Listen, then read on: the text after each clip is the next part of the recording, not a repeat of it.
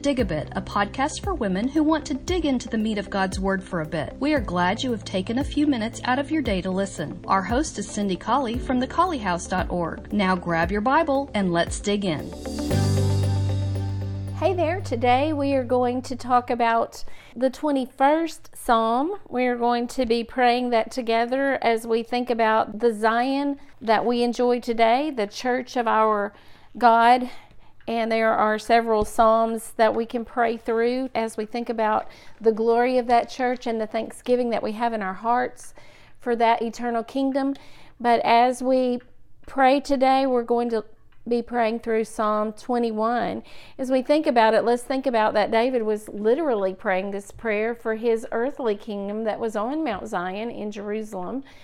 But as we think about it in its allegorical sense and really in its prophetical sense, since these references to this psalm indirectly are made in the New Testament with regard to the church, as we are praying, let's think about our thanksgiving for the church, for our Zion of today.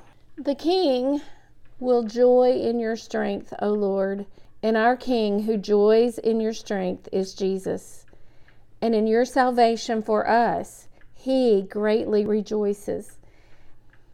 It is said that for the joy that was before him, he endured the cross. And surely he enjoys the fact that he has purchased our salvation, and we're so grateful for that. You have given him his heart's desire, and you have not withholden the request of his lips. For you met him with the blessings of goodness, and you set a crown of pure gold on the head of our Savior. He asked life of you. He really advocates that you give life for us, and you gave it to him. Even length of days forever and ever. He is our eternal King.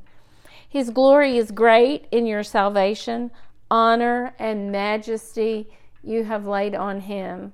When we read the book of Colossians, the letter from Paul to the Colossian Christians in the New Testament, we are struck with the honor and majesty and glory that you have placed upon your Son. For you have made him the most blessed forever. You have made him exceeding glad with joy in your presence, and he is by your right hand.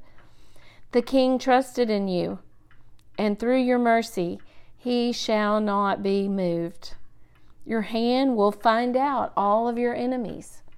Your right hand will find out those who hate you. You will make them like a fiery oven in the time of your anger, and we know that there is a real place of torment awaiting those who are impenitent before you. The Lord will swallow them up. You will swallow them up in your wrath, and the fire will devour them. Their fruit will you destroy from the earth, and their seed from among the children of men. They intended evil against you. They imagined a mischievous device which they are not able to perform. They think that all is well, but the end of the sin is the way of death. Therefore, you will make them turn their back when you will make ready your arrows upon your strings against the face of them. There is a time of reckoning coming for those who reject the King Jesus and the kingdom.